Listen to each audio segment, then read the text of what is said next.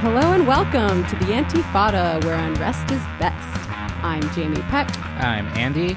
And, you dropped the AP. Yeah, it's enough. Enough with that. No one even knows what it is. Always changing it up. It was a reference to the Best Show.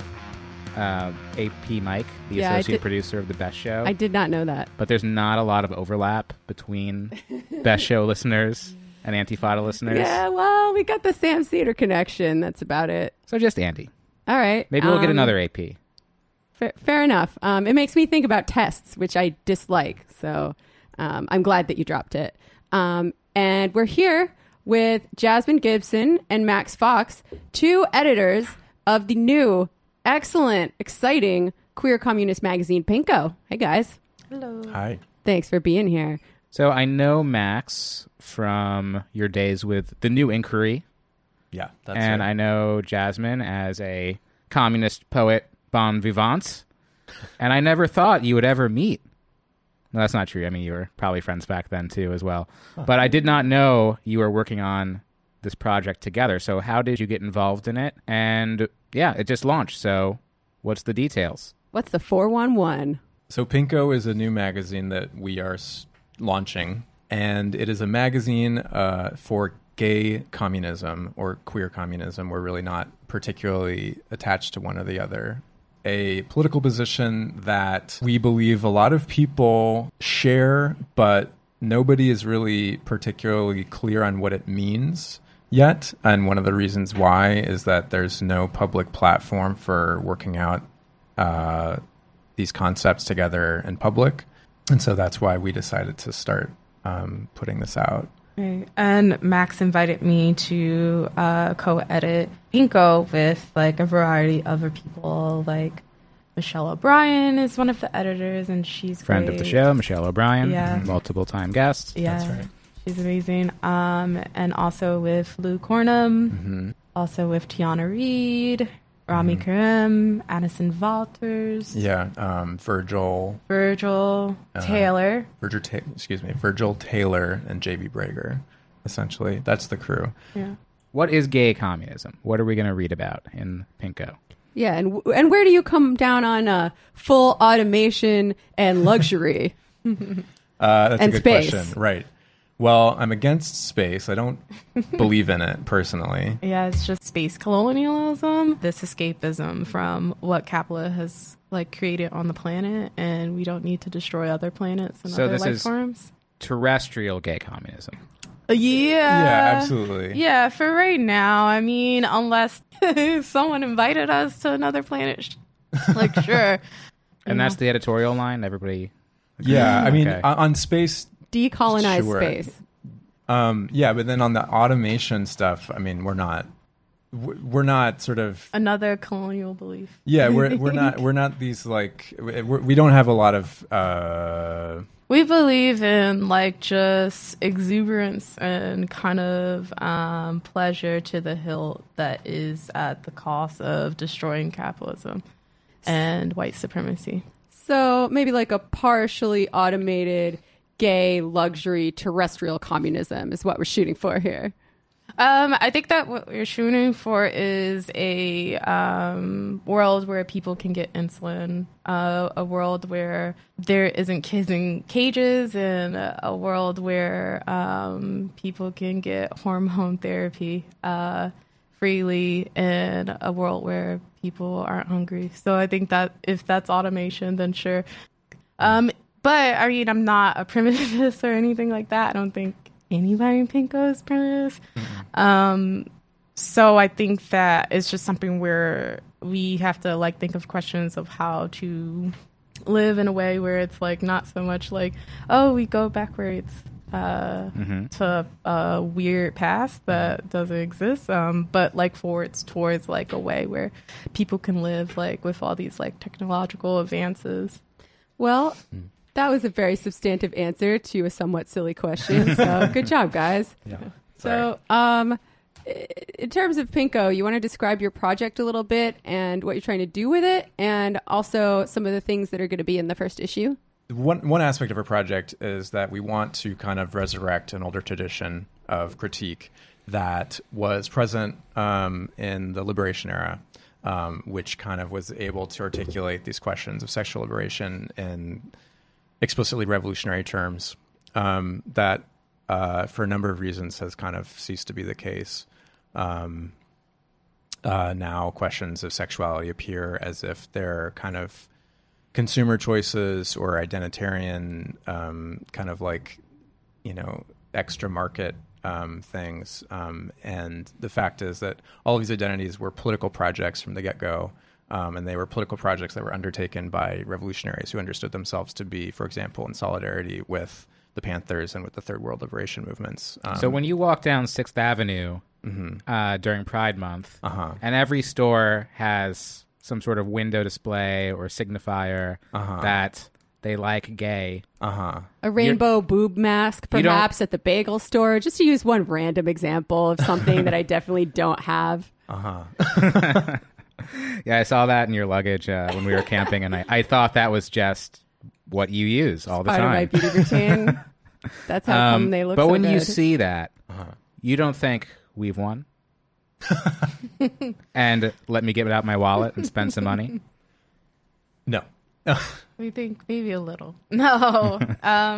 Yeah, I think that it's something where it's like it absolutely is a loss. Gay liberation being commodified in this form, that we have not seen this kind of presentation before, is something where it's something that's really dark to like celebrate the 50th anniversary of Stonewall, in the form of come buy our t-shirt, we fucking hate you, die kind of thing. So it's like just seeing that it's so dark and thinking about like kind of like how many gay like homeless elders are like on the street and like can't even get the like necessary resources to like live is just demoralizing.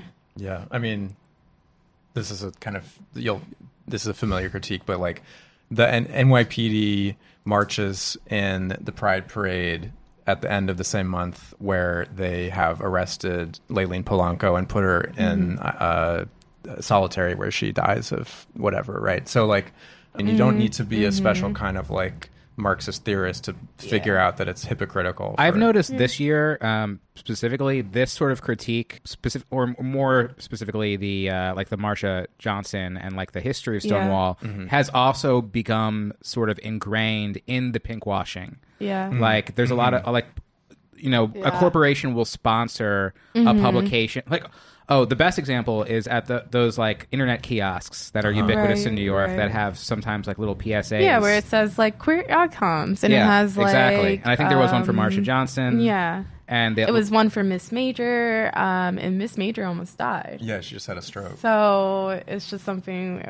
And people are like crowdfunding her care. Yeah, like the fact that exists while like she exists in like one of these little kiosks, is just. Yeah, it's really sad. Yeah, it's dark. Just enough time has passed that these figures can be represented as having done something heroic, and a riot can be represented as having been heroic. But like that's only as a way of making sure that nothing really changes, because there's enough distance to it. Totally. Yeah. Until now.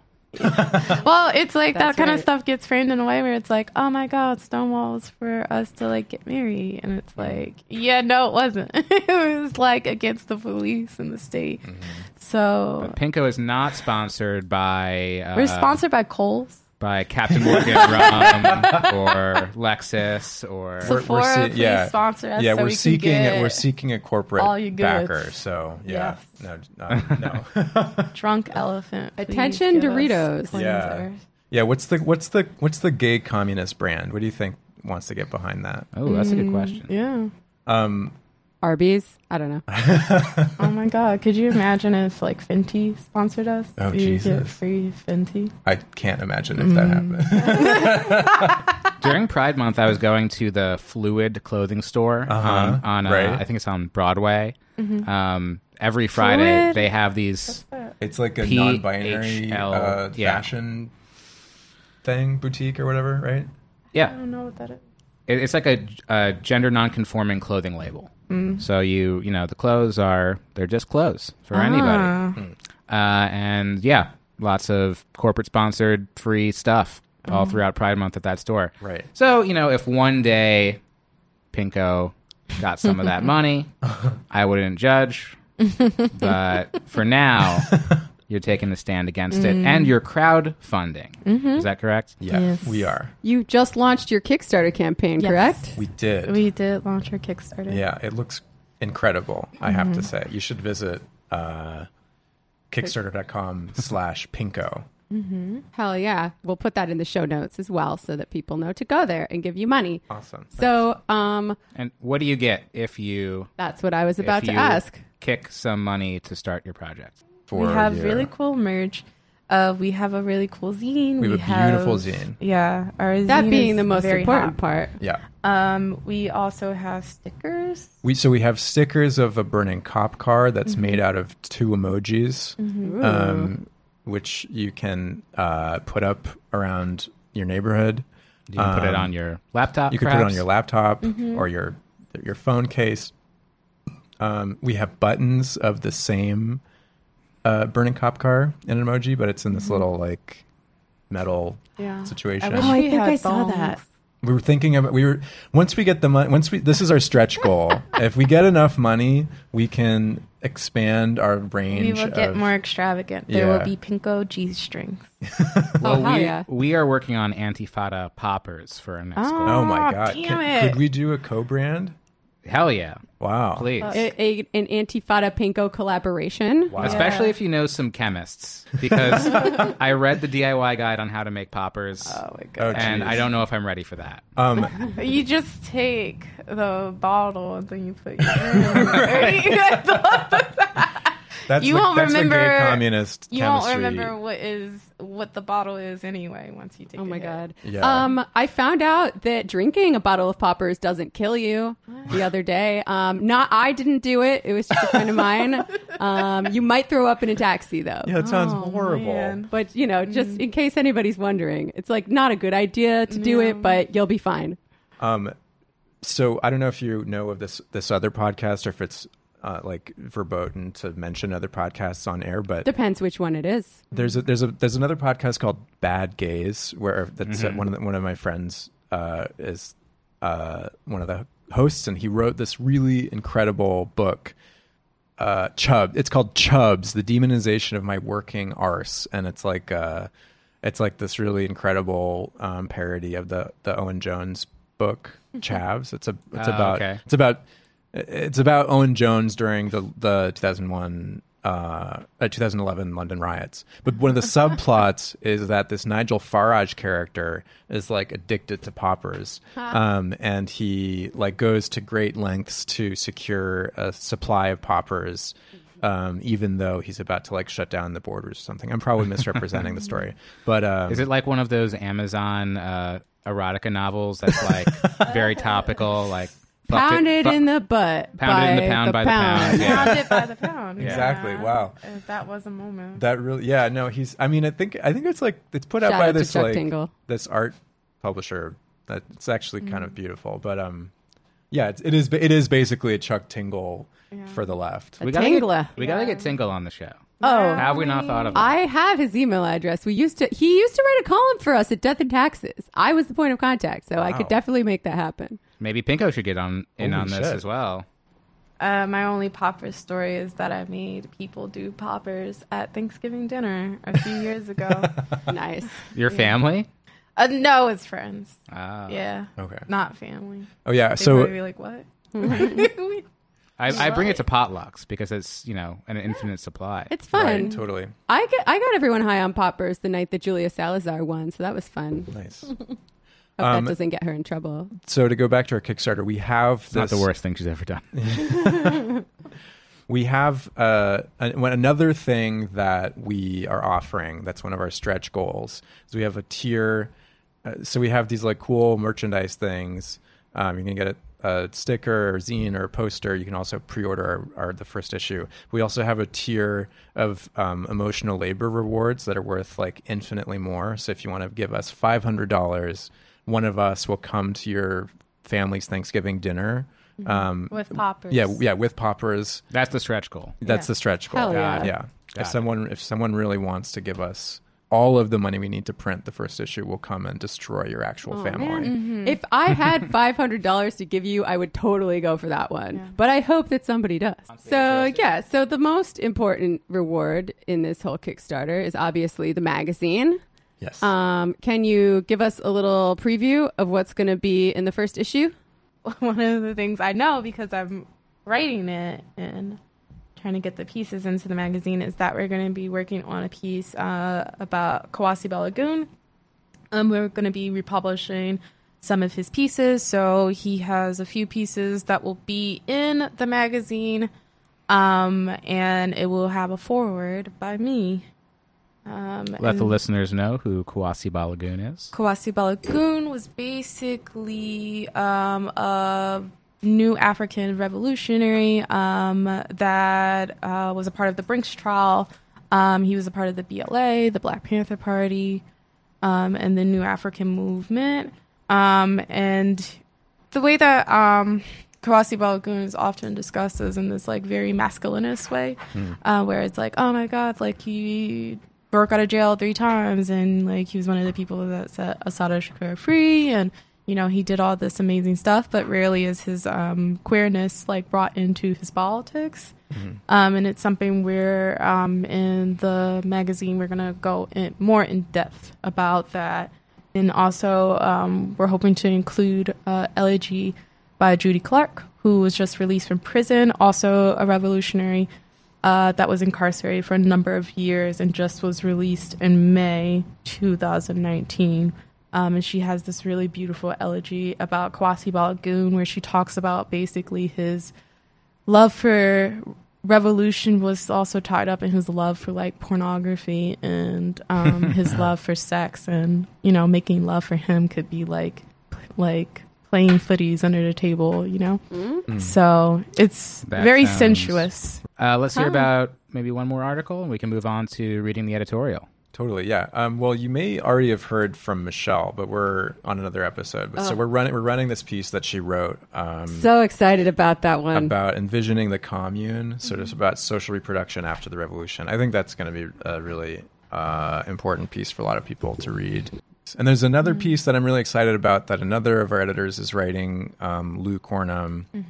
I think they're going to talk about it on this other podcast that I mentioned, so check that out. But this is about the kind of like the use of the tribe in the gay imaginary. A lot of people maybe have encountered like settler gays, or not, straight people too, who kind of like take this idea of like tribal belonging, or like a kind of like fetishized relation to the land or the mystical or whatever, as a way of kind of like explaining or ratifying or justifying their own sort of slightly off social location within settler society. And I think, and so Lou is writing about, obviously, saying like that's kind of fucked, and writing about the history of gay people who've done this, including one of the sort of pioneer, that's an apt word. One of the early gay sort of activists, this guy named Harry Hay, who was a communist organizer who founded something called the Mattachine Society, and then he was a founder of the Radical Fairies. He and some of his collaborators were really obsessed with this sort of this third gender figure that they believed that I guess was akin to being gay, that was present in a lot of Native societies. Anyway, so Lou talks about that, but is basically uninterested in just being like, well, that's really fucked, and like we don't need to think about that anymore, because they want to think about how the tribe is actually a living political form currently. So they want to think about how the tribe is a useful space for thinking about what is a decolonial sort of way of relating politically that doesn't have to do with the family and doesn't have to do with the nation. Yeah, something like that. But not the Manson family. No. Yeah, you got to choose your family wisely. That was a patriarchy. Absolutely. Yeah. He was a Fed, right? and it's severely anti-Black. There is a book called Chaos that came out about it that we talked about recently, and it is that author does not conclude that he was a Fed or brainwashed by the Feds, but there was some strange things going on. Yeah. But again, listen to our episode 61 about that. Well, if you're not already sold on Pinko from the descriptions of the articles that you just heard, I know you will be when we read your editorial statement. When I heard this, I was like, this makes perfect sense, because sometimes I pick up there's like a section of queer periodicals, journals, magazines at Blue Stockings, and I pick it up and check it out. But this is like always kind of what I was looking for, and the editorial statement really seals the deal. So I just want to read the whole thing, and we'll talk about it. If there's some stuff that's unclear to us or some stuff we want to elaborate on. Totally. Should we start with the statement from Marsha Johnson and Friends? Yeah, I was just going to ask if you want to do that. All right. I think we should, totally. So this is a statement originally published in Gay Post, May-June of 1975, from the Gay Post Collective, which is signed Marsha Johnson, Ralph Hall, Tom Bracken, Flash Storm, and Osiris. Here we go. We can kind of go around and read it. Cool. We came up with this idea long before we ever heard of other people doing it, though it did become common experience on the Haight, as in Haight-Ashbury. We never tried putting into words before, but if we had to, this is the way it goes. We live by sharing what little we have with those who are needier still. We know that others will do likewise. Call it living by faith if that suits you. Call it whatever you please, but don't knock it. We've seen it in action. We know it works. We've lived by it for years, and we aren't dead yet. Nobody gets rich on it, but nobody starves either. The way it works with us, somehow at the last moment, something comes through when our own need is greatest. Just as when other street people come to us in greater need, we somehow find we just happen what will help them most. Happen to have. Happen to have. Sorry, I transcribed it bad. It's like being part of a river.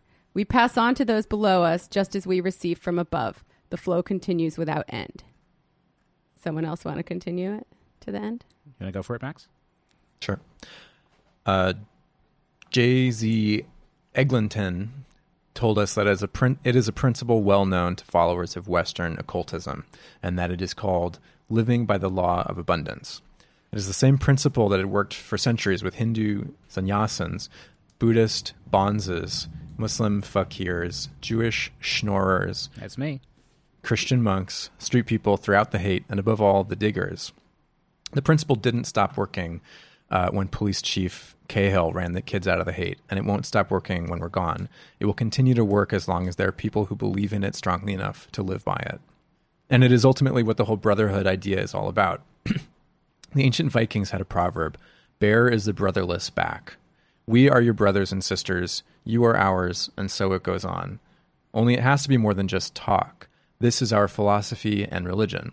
It is our way of life, not something we go to church once a week to be reminded about. And we believe it is a big part of what gay liberation is all about, or should be. That's beautiful. So why did you guys decide to include that at the beginning of your very first issue?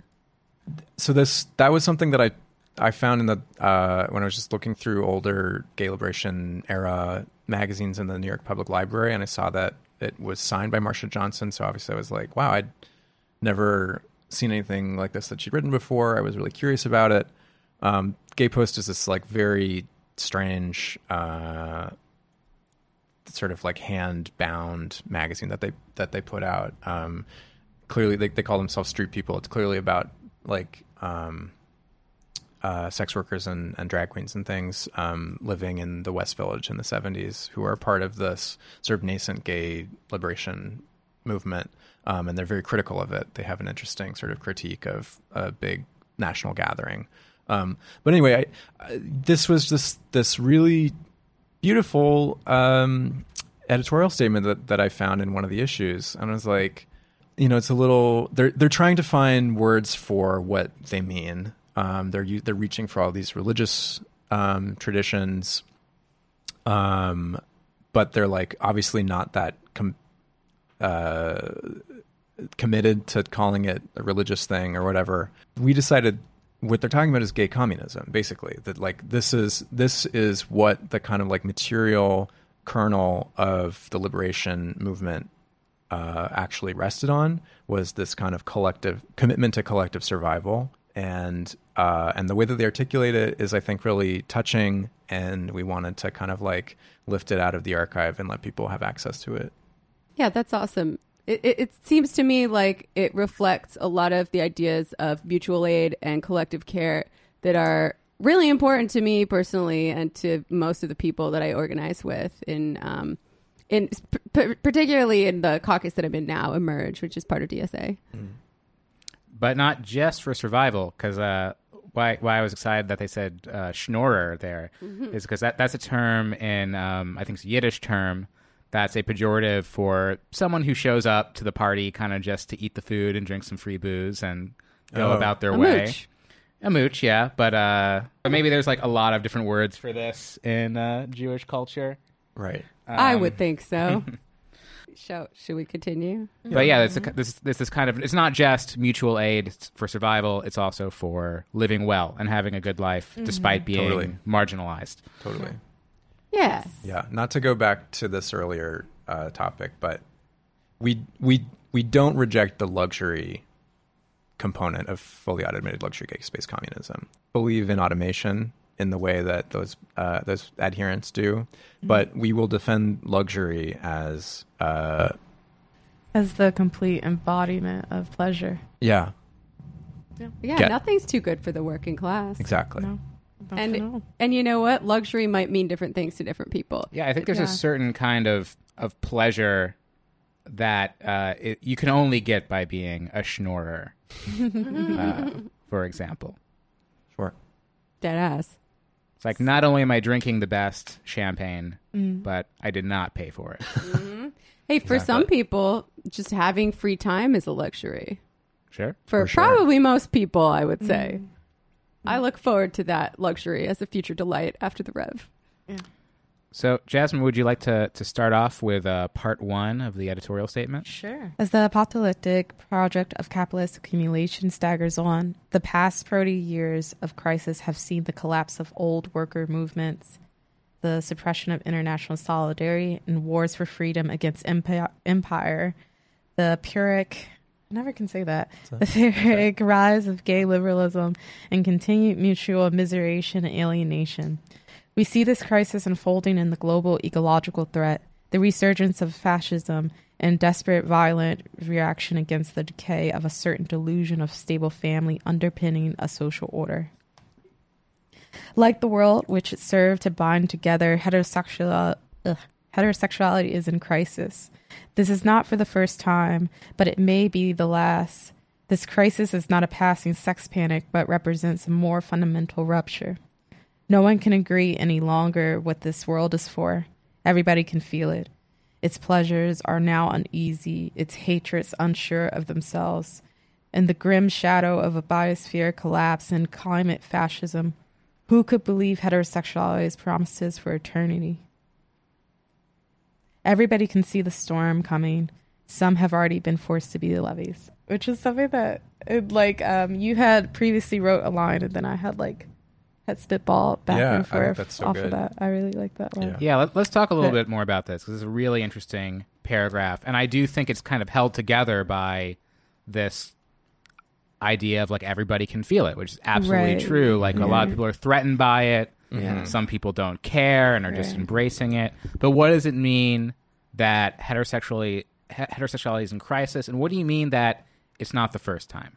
Right. It's something where it's interesting because this whole zine went through like various stages of editing, bouncing back and forth between Max and I and the other editors, where before it actually was like it's funny because it's like when you're editing, you're like forget like kind of like how time works, and you're like, oh, everything's very immediate, like all this stuff has happened. But it's something where we actually brought up the fact that like this is a whole historical timeline, how this stuff has happened, where capitalism has always had to catch up to people that were already kind of in tension with it already. Like you have systems of heterosexuality that have always had to answer to other forms of sexuality or other gender expressions, where it always like works to say like, oh well, we have this like kind of form of like how the family works and how relationships look like, but simultaneously we have this contradiction of like being queer or gay is something that can only exist in this one spot. And then while we also have people that are forced to, like in American colonial society, where it's like people that are forced to be in unions, like in U.S. chattel slavery, regardless of whatever their sexuality or the gender expression is. And it's always at times where capitalism like has to counter that, like specifically with the instance of like we were just talking, this is like a set, I guess this is like kind of a rambling, but like wait, no, I won't go down that road. Well, let's read through to the end. Sorry, I was gonna get to the how we got to this. It's just something where we just wanted to like kind of draw a historical timeline of like these events that have happened that have impacted like just like the global economy and like global climate crisis and and how we got to this moment. And I think that as a collective we believe that heterosexuality has always been in crisis because it always has to reassert itself as the dominant kind of expression of I mean it's so we have this line that we're saying heterosexuality binds the world together, basically, and I think that's maybe a stretch in some senses, but like the way that we're thinking about heterosexuality is in this kind of expansive way where it's the name for the kind of total social system that governs both social reproduction and the point of production, right? I mean, to your point, like everybody can feel that heterosexuality is in crisis right now. I think like we've been in this kind of long like media event of Me Too or whatever, or not. I'm sorry, it's not a media event, but like not just a media event. But we've been in this long kind of like period since 2017 or whatever, when sort of like the question of sexual violence that is kind of ineradicable from patriarchal heterosexuality. And we've seen the incorporation of this like in mainstream media, in Hollywood, like even like places where we work where people are like, well, why do I have to figure out people's pronouns? Like I don't get that.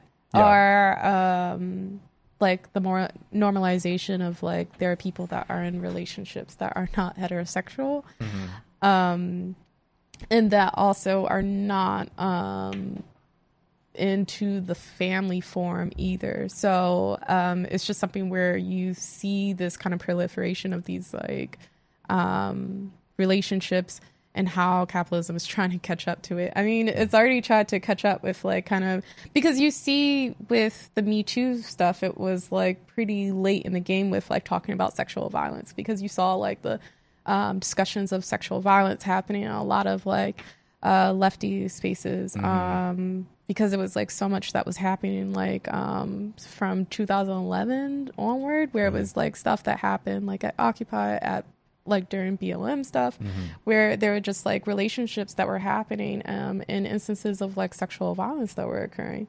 And so then that just seems like that has been brought up to this higher stage of like in the media, where it's like, oh, actually this encounter that I had was really violent, and wasn't what I expected. And like also these discussions of like gender that it's not just a weird freaky thing that happens in like political spaces. It's something that happens like in other spaces too. So I think that's kind of what we're talking about, where it's like the seams are starting to burst with the containment of like sexuality, and also this like kind of radical bent to sexuality against capitalism.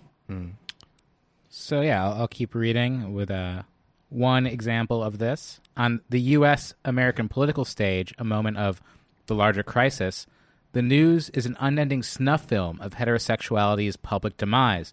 The president, a literal patriarchal capitalist, cannot hide his revulsion at the very idea of any woman. His sole achievement in governance, the installation of a judicial majority ready to repeal women's self-ownership, provoked a mass informal sex strike. By all accounts, the televised Kavanaugh hearings provoked more men to question their innocence than any other #MeToo episode. For the first time, heterosexuality seemed to be experienced as a collective personal crisis for heterosexuals as well. In some sense, this is an index of the failure of the sexual liberation movement. Heterosexuality is not a personal problem, of course, but a political institution. Queers have all had to pass through the crucible of this problem in our private lives and resolve it through reconciliation with a collective political identity. Inexcusably, perhaps, we have left the offending institution intact. Yeah, what this brings to mind for me, in part, is the crisis of masculinity that we're also going through right now, and the number of mass shooters who have identified as incels and subscribe to this really violent ideology and just have a totally messed up relationship to women and to other people in general, right? Like I was talking about this on the Majority Report a lot this week. Like the idea that all of these old social bonds have been dissolved in these old forms of community. Many of them were very oppressive, right, to both the people inside of them and the people who were excluded from them, such as the bourgeois family, the church, patriarchy, all of that shit. But they did serve a function of keeping people in line. And we need to regrow social bonds in a better way, I think, in a healthier way, and have some kind of secular, non-oppressive, diverse community going forward if we ever want to fix these things. Does that make sense? Yeah, I think so. I mean, I feel like those communities already exist. It's just that like white supremacy has kept white people from those kind of communities, where it's like I think that, you know, the thing about being racialized as white is that you are not able to see like kind of like the different ways that people form relationships, especially as like a straight white person. And it's like I don't really care about white mass shooters being like incels or whatever. It's like I think ultimately at the end of the day,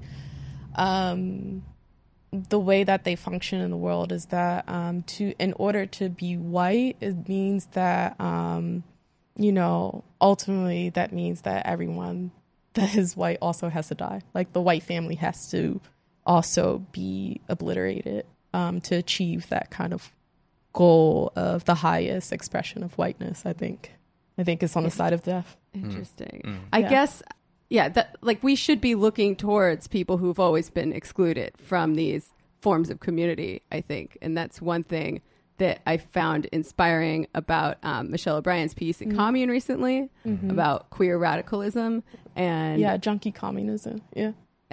And I think it was the other one. Yeah, there's two. It was the history of queer liberation. Yeah. And I imagine that will be a lot of what your magazine's about. Right. Yeah. Yeah, definitely.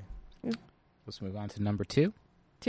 Yet new desires, new modes of gender, and new struggles are breaking open. As partisans of queer freedom, we see in the present outlines of rebellion a linking of sexual freedom and queer potential with the real movement to abolish the present order of things. That sounds familiar.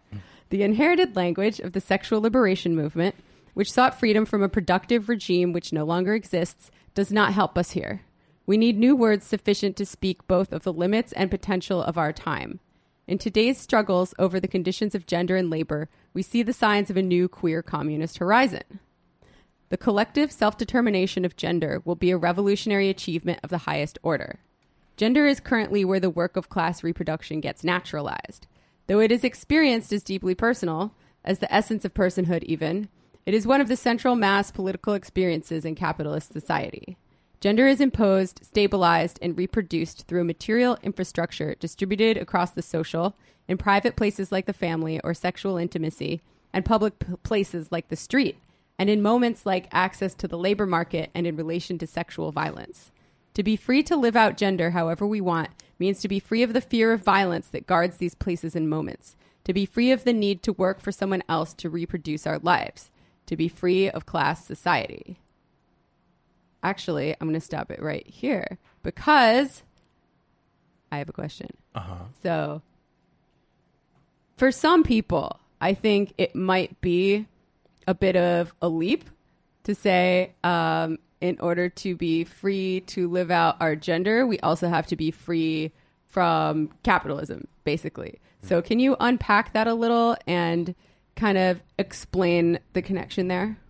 Gender as we experience it currently under the currently existing capitalist system of gender is given meaning through things like access to the labor market, access to safety, or exposure to violence, or exposure to certain kinds of Overall, like coercion.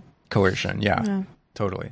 And so even if you were to say, like, I have gone through whatever kind of like personal journey that I need, and I've arrived at the like truest expression of my gender, I still, for that to be meaningful, that still requires the meaning to flow through those labor relations and access and exclusion from violence and work, right?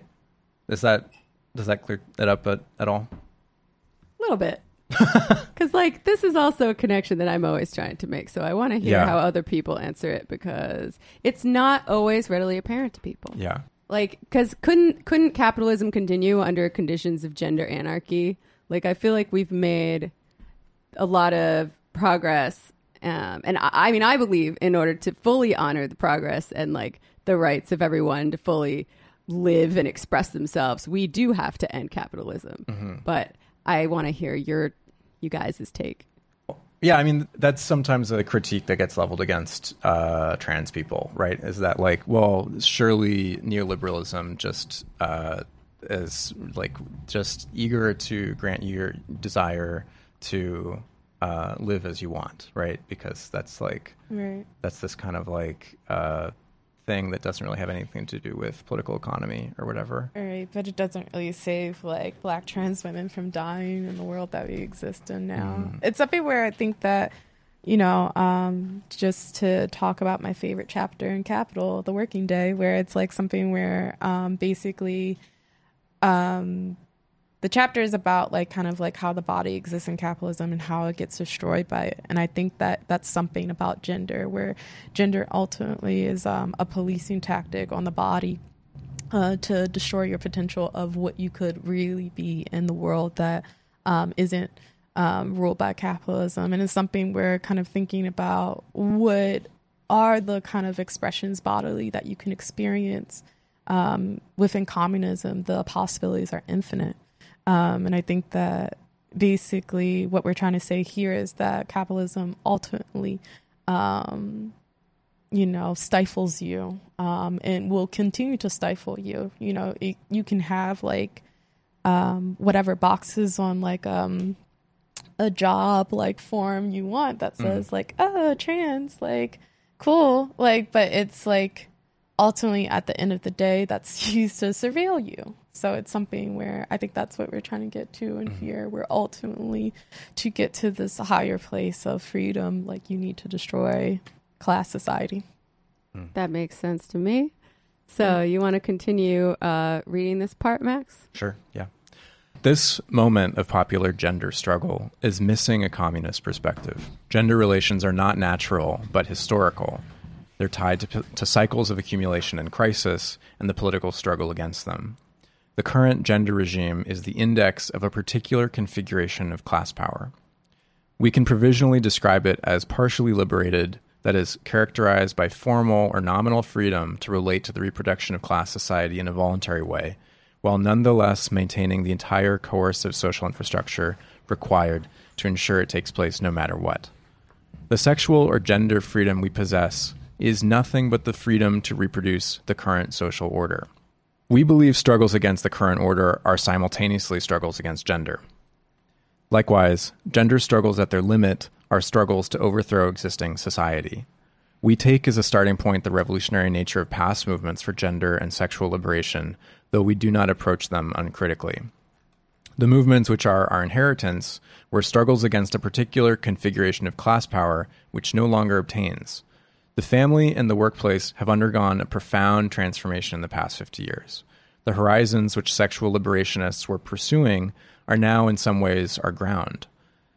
While many of the battles we are fighting now have past analogues, what we need most now is not only the defense of older horizons of gender freedom, but the courage to imagine new ones. So to me, this is, a very familiar theme in the history of revolutionary struggle. Particularly, Marx talks about this quite a bit. The best reference I can think of is on the Jewish question, but he also makes similar comments on the Haitian Revolution, which is this idea that there's this initial struggle to liberate yourself just as a citizen, just to be recognized as a person amongst other people.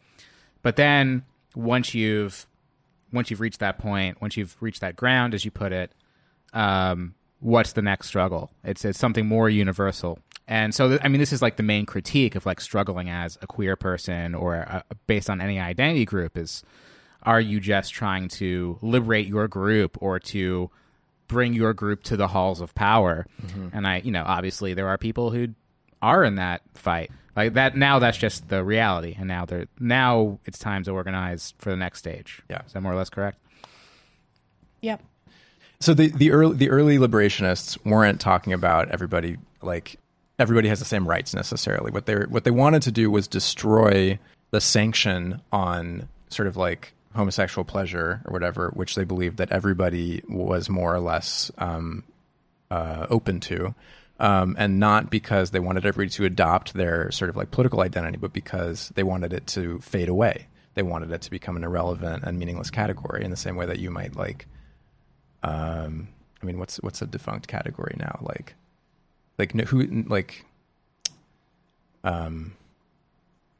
It would cease to be an identity, right? Yeah. I'm reading Sex at Dawn by Christopher Ryan right now. Okay. And he lays out the anthropological framework for a kind of primitive communism, actually. But among other things, he shows that the apes that we're most closely related to are not just the chimps, it's also the bonobos, and they're like super horny, mm-hmm. and they all like sit around and jack each other off, and it's like not a big deal. And early humans, for most of our existence, until the advent of agriculture, which was really, really recently, everyone would just like have sex with each other, and it wasn't a big deal, and like they'd do gay stuff, they'd do straight stuff, like mm-hmm. whatever. And I don't know. I feel like maybe we would like to get back to that in the future. Yeah, I think. And it was like a way to reinforce social bonds. It wasn't just like, right. Oh, I'm going to find someone on Tinder and have meaningless sex with you. Sure. It was like people in the community would have multiple partners, and that would help them to cohere and like be together. Relatively recent as a historical phenomenon, and it took a lot of coercive state action actually to achieve it. And it was in the name of producing a productive working class, basically. And to the extent that that is no longer a central kind of like undertaking of the state, you find that voluntary ways of relating to that, they sort of cling to the family as like a lost sort of haven or whatever, or they try to kind of like serially reproduce like a different version of these like state imposed identities or whatever. But I guess what we're gesturing towards in this thing about the horizons is that we think that these are kind of defunct questions at this point. And the state isn't going to come back to prop up the family. The fascist state might, certainly.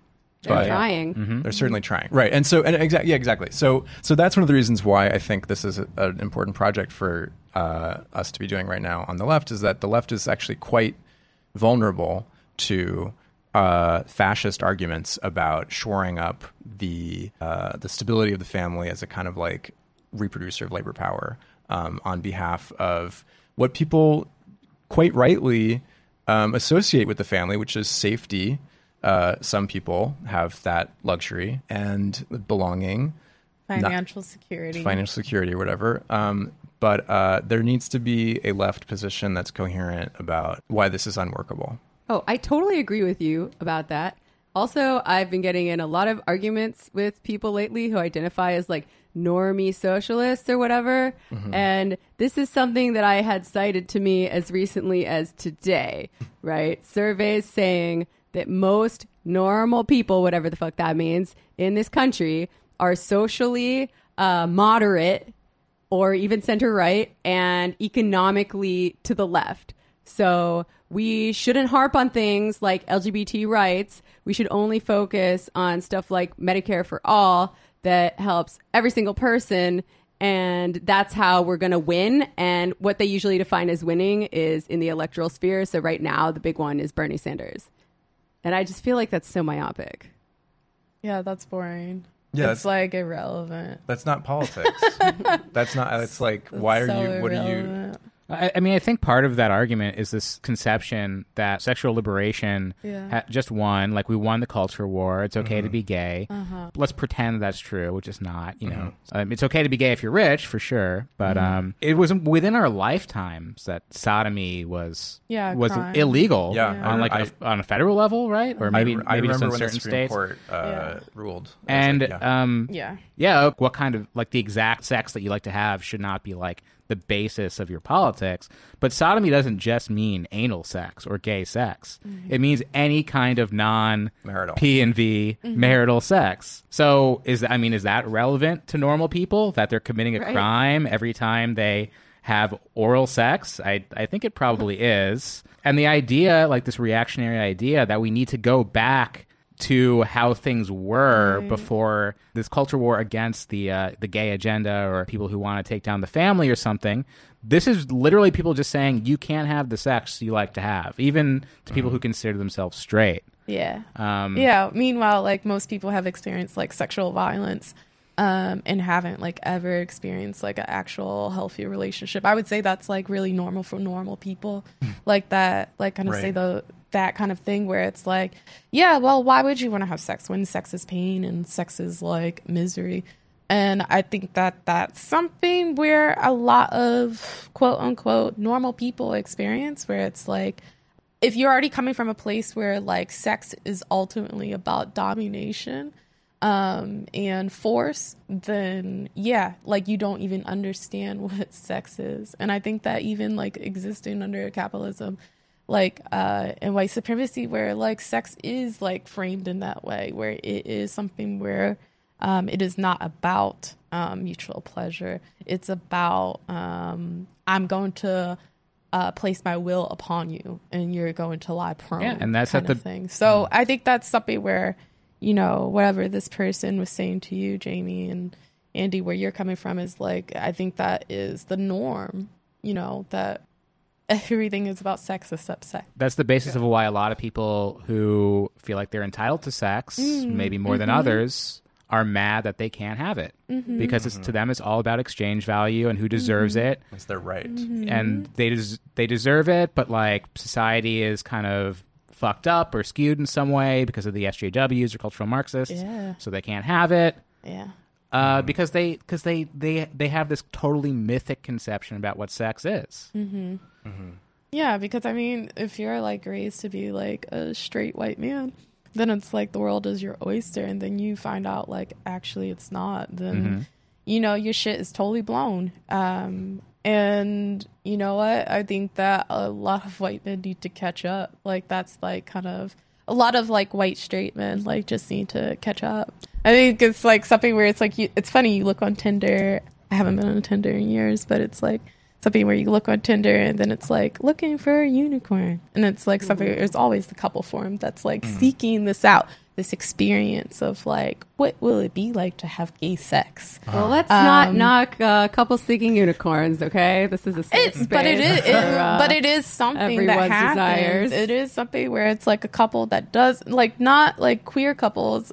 I'm talking about like straight couples that are looking for unicorns and that are like, we want to experience what it means to have this mythical gay sex. Like, what is it? And I think that that is a thing that's like a really big prevalent thing that has happened in like the past few years with like kind of this kind of commodification of like, you know, sexuality and relationships. So I also wanted to ask you what you mean by struggles against gender. Where you say here, we believe struggles against the current order are simultaneously struggles against gender. Because I've heard from a lot of different perspectives of people who want to abolish gender. Some people, I like Sylvia Federici's line that she doesn't want to abolish gender. She wants to make more genders, right? There could be like every person has their own gender expression. What does it mean to struggle against gender? So we were talking about struggles against gender as kind of shorthand for struggles against the current configuration of the capitalist gender system, which means there are binary genders. There are two genders, and then there's some exceptions, maybe. And these genders attain their social meaning, like I said, through the labor market, basically, and whether or not you like how you relate to social reproduction. And it like I mean, this is like a very reductive, abstract way of categorizing it, but like kind of like a lot of things flow from there. And so that's why we say that struggles against gender are simultaneously struggles against the social order. Is like, if you are a person who is trying to end or abolish the way that you are exposed to sexual violence in your workplace because of your job, that is a struggle simultaneously against gender and the social order, which requires you to trade your freedom or trade your time for money in a workplace, right? At pain of death. That makes sense. Jasmine, do you have an answer for that? Or should we move on? We should move on. Okay. So next is an interesting definition of heterosexuality. Heterosexuality. By heterosexuality, meaning the total social regime which upholds both productive and reproductive labor through the system of colonial gender. Heterosexuality is the political project that asks us to police the body and our desires as it has done with nature, in which it sequesters the social costs of production as pollution, disease, and extinction. Ooh, can you explain that last part? That's interesting. Yeah, the last part is basically talking about like how ultimately like what we are seeing now within like climate change. Well, climate crisis is what they say that you should actually call it, but ultimately, like what we see there also is how capitalism has like acted upon the body or like human bodies as well. And I guess if we also want to talk about animals, like also with the extinction of animals. And yeah, I just read it again. I think I understand it better now. Yeah, the social costs of production, they're like foisted on our bodies, right? As pollution, disease, and extinction. Yeah. Like infinite growth on a finite planet is bound to have some negative consequences for us. Yes. Yep, exactly. Okay, so I'll move on to the last section, section 3. These freedoms will be discovered in the course of struggle. We don't presume to dictate them in advance, but part of the work of that struggle will be the creation of new language and new concepts with which to grasp capitalist sexual and gender relations. A journal is a crucial tool in this regard. By providing a public platform for sustained theoretical engagement with the problems posed by gender struggles against capitalism, we can assemble an audience and furnish it with resources for this fight. We can subject these struggles to comradely critique, conduct workers' inquiries, and enrich community knowledge of our material location in capital society, and we can resurrect texts from older traditions of the struggle, which we believe can aid us in our liberation today. So, yeah, we talked earlier about, we read the Marsha Johnson statement earlier, and we talked about the Kwasi Balagoon stuff, bringing that back, not as purely this armed guy, but, a queer person. So that resurrection, that, and then also you're going to say you're going to do workers' inquiries. Like what might that look like in Pinko context? So the workers' inquiries that we do have are these interviews that our co-editor Michelle has been conducting under the aegis of this other project that she works for called the Trans Oral History Project. And it's interviews with these kind of like veterans of the trans movement. I think Miss Major is one of them. Cecilia Gentili, who is the leader of Decrim NY right now. It's basically talking with older trans women about the work that they did and the way that they were able to survive in a different kind of in a different gender regime, like we're talking about, in a sort of past configuration of gender when violence maybe was more acute on the street or maybe was less, depending on, where you found yourself, if you're able to kind of like provide yourself protection or not. Finish it out here? Yeah. All right. We don't undertake this project out of a concern for representation or to simply assert the radical essence of queer political forms. Precisely the opposite, in fact. We believe the more self-regarding elements of queer desire for absolution share a view with the fascists of the queer as a kind of born disruptor of natural law. This is not our analysis. Whatever power we exercise derives from our capacity for organizing collective experience, and it is this capacity that we have faith in, not our luck to have found this particular way of relating to pleasure. But every struggle against capital must take a particular shape, and we will only find out what this shape is by pushing the struggle to its limit. At the moment, a wealth of thinking, organizing, surviving, and living in ways tending toward gender freedom, that is, classless society, exists dispersed throughout the social field. We humbly propose a publication for the aim of assembling it into fighting form. Boom.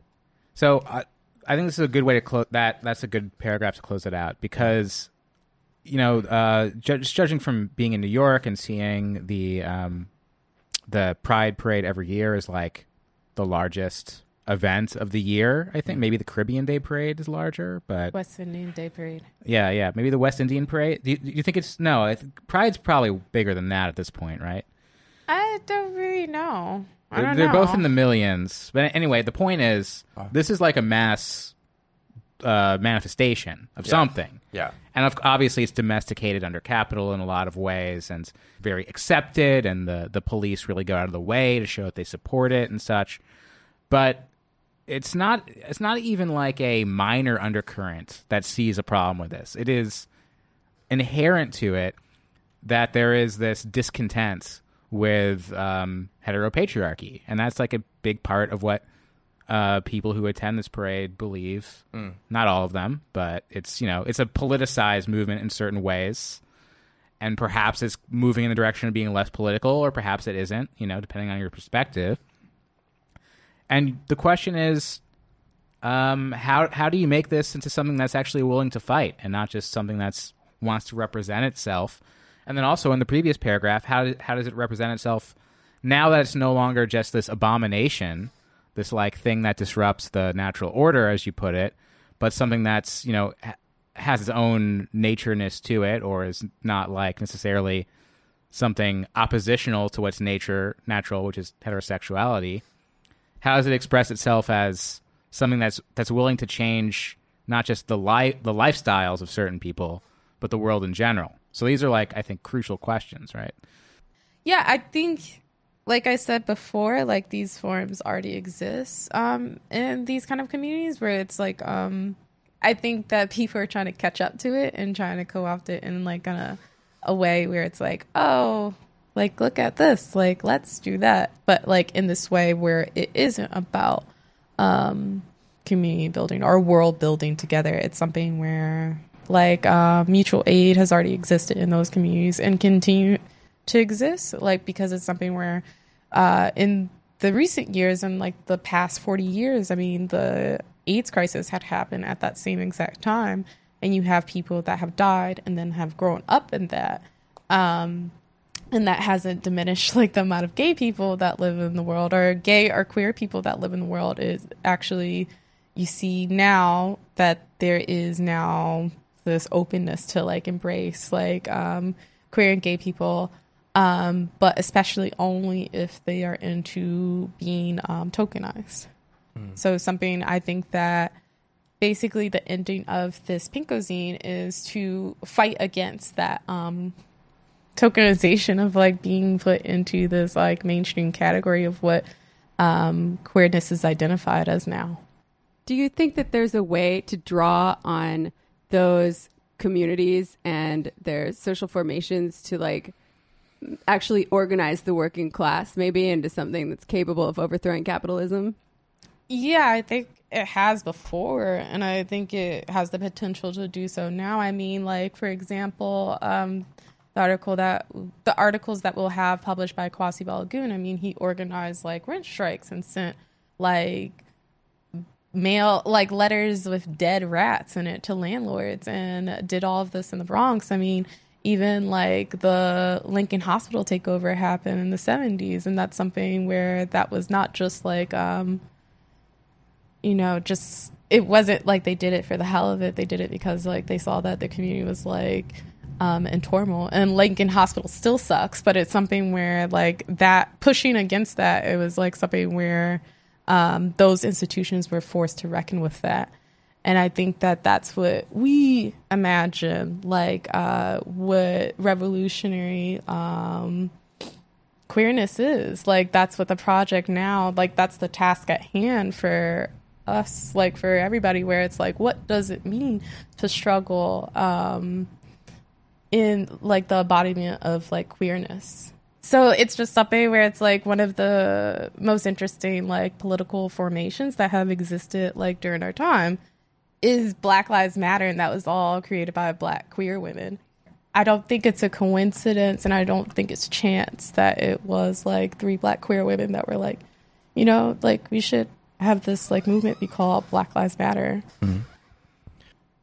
As the state kind of withdraws its protection for more and more people, or sort of concentrates its protection in a particular kind of family, I think more people are going to be in need of a way of doing social reproduction, of caring for themselves and keeping each other alive in ways that don't have to do with the family.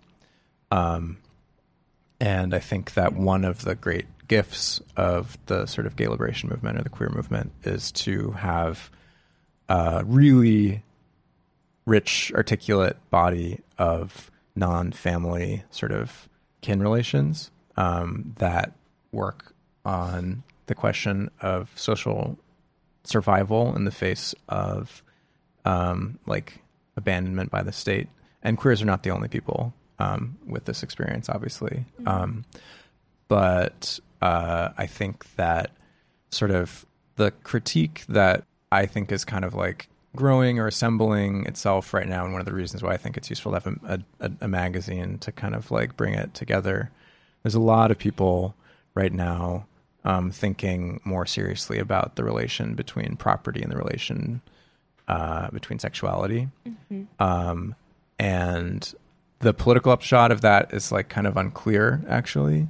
But I think that it is about to become really inventive, because people are going to find themselves in really kind of desperate moments. And I think that we need to be ready on the left to kind of respond to that with an understanding of what we're looking at.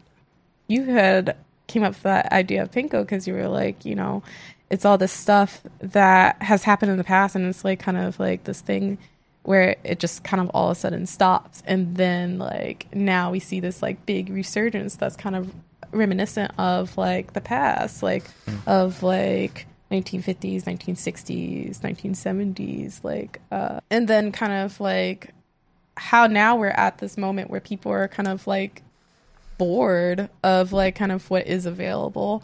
And I think that people are starting to think of a way where they're thinking outside of the current definitions of what does it mean to, you know, have a life that's worth living, you know? And I think that the, you know, gay radical traditions like has its arms open. It's like an option. Like multiple traditions have been like, I think, an option to like look into of like being queer. You're always thinking of like kind of a ancestral like lineage like that isn't related through blood, but through like intellectual like history or political like struggle. And I think that people are looking for that. Like they're kind of trying to figure out where they kind of fit in like historically. And I think that's the interesting thing. I think that it's a historical question now for people. And I think that's something that we're circling around at the end of the statement is this, maybe it's sort of a tension between the kind of inherent community that you have amongst your tribe or chosen family or queer friends or what have you, and then the concept of like a revolution, of changing society or the world. And this is something that you have sort of tacked on at the end here with another definition, like your definition of heterosexuality, but a definition of communism. And as much as I appreciate you helping me out understanding a lot of this editorial statement, there's a word in here I need some help with. Similar to the word John, communism is as much of an event as it is an action or embodiment of being against the fascist state. In every sense of the word, it is the act and the action of getting to a place and time where we can relationally experience mutual intimacy and respect. Gay communism is the proliferation of life and pleasure against the regimes of property, race, and empire. So for us, not from Philadelphia, what is John? John is a noun. It's a person, place, or thing. And I said that I was not into self-promotion, but it's funny because I like thought of this definition of communism based off of your, like, you had started on a definition of, wait, no, you didn't. You were working on heterosexuality and queer. Yeah. And communism, I was drawn to drafting a paragraph for it because in my book, Don't Let Them See Me Like This from Nightboat, I had wrote this line like, communism is a place that we could get to.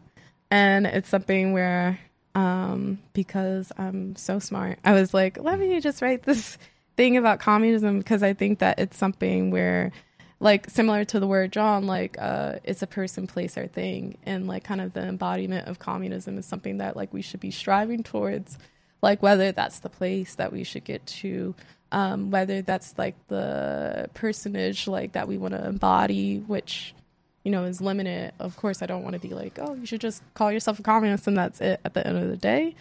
And then the thing that you want, like, the thing that you imagine, that's the thing that you desire. And I think that's what we should desire as like queer communists.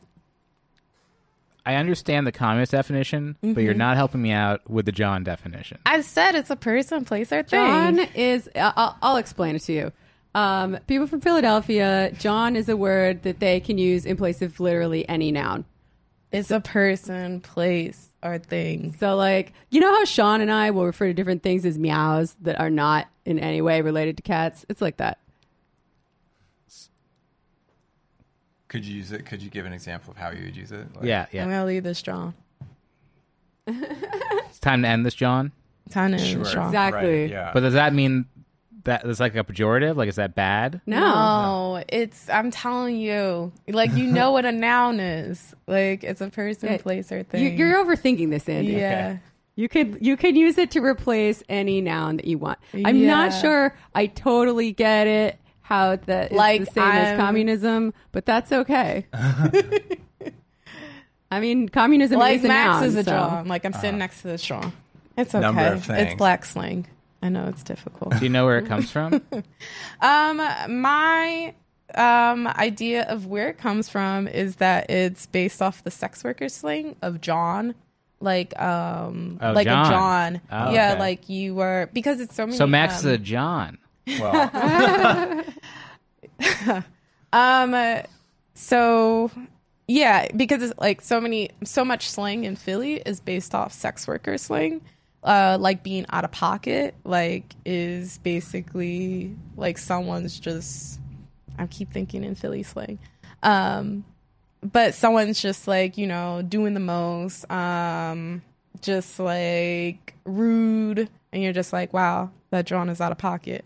And it's like, out of pocket is like historically a sex worker term because it is like when you are taking over someone else's John and you are taking money out of another sex worker's pocket. Or if you have a pimp, you're taking money out of your pimp's pocket. If you are, I didn't know that. you know, so that's another Philly term, out of pocket. Well, That's great. with any luck, we're going to take over this entire John because we deserve it.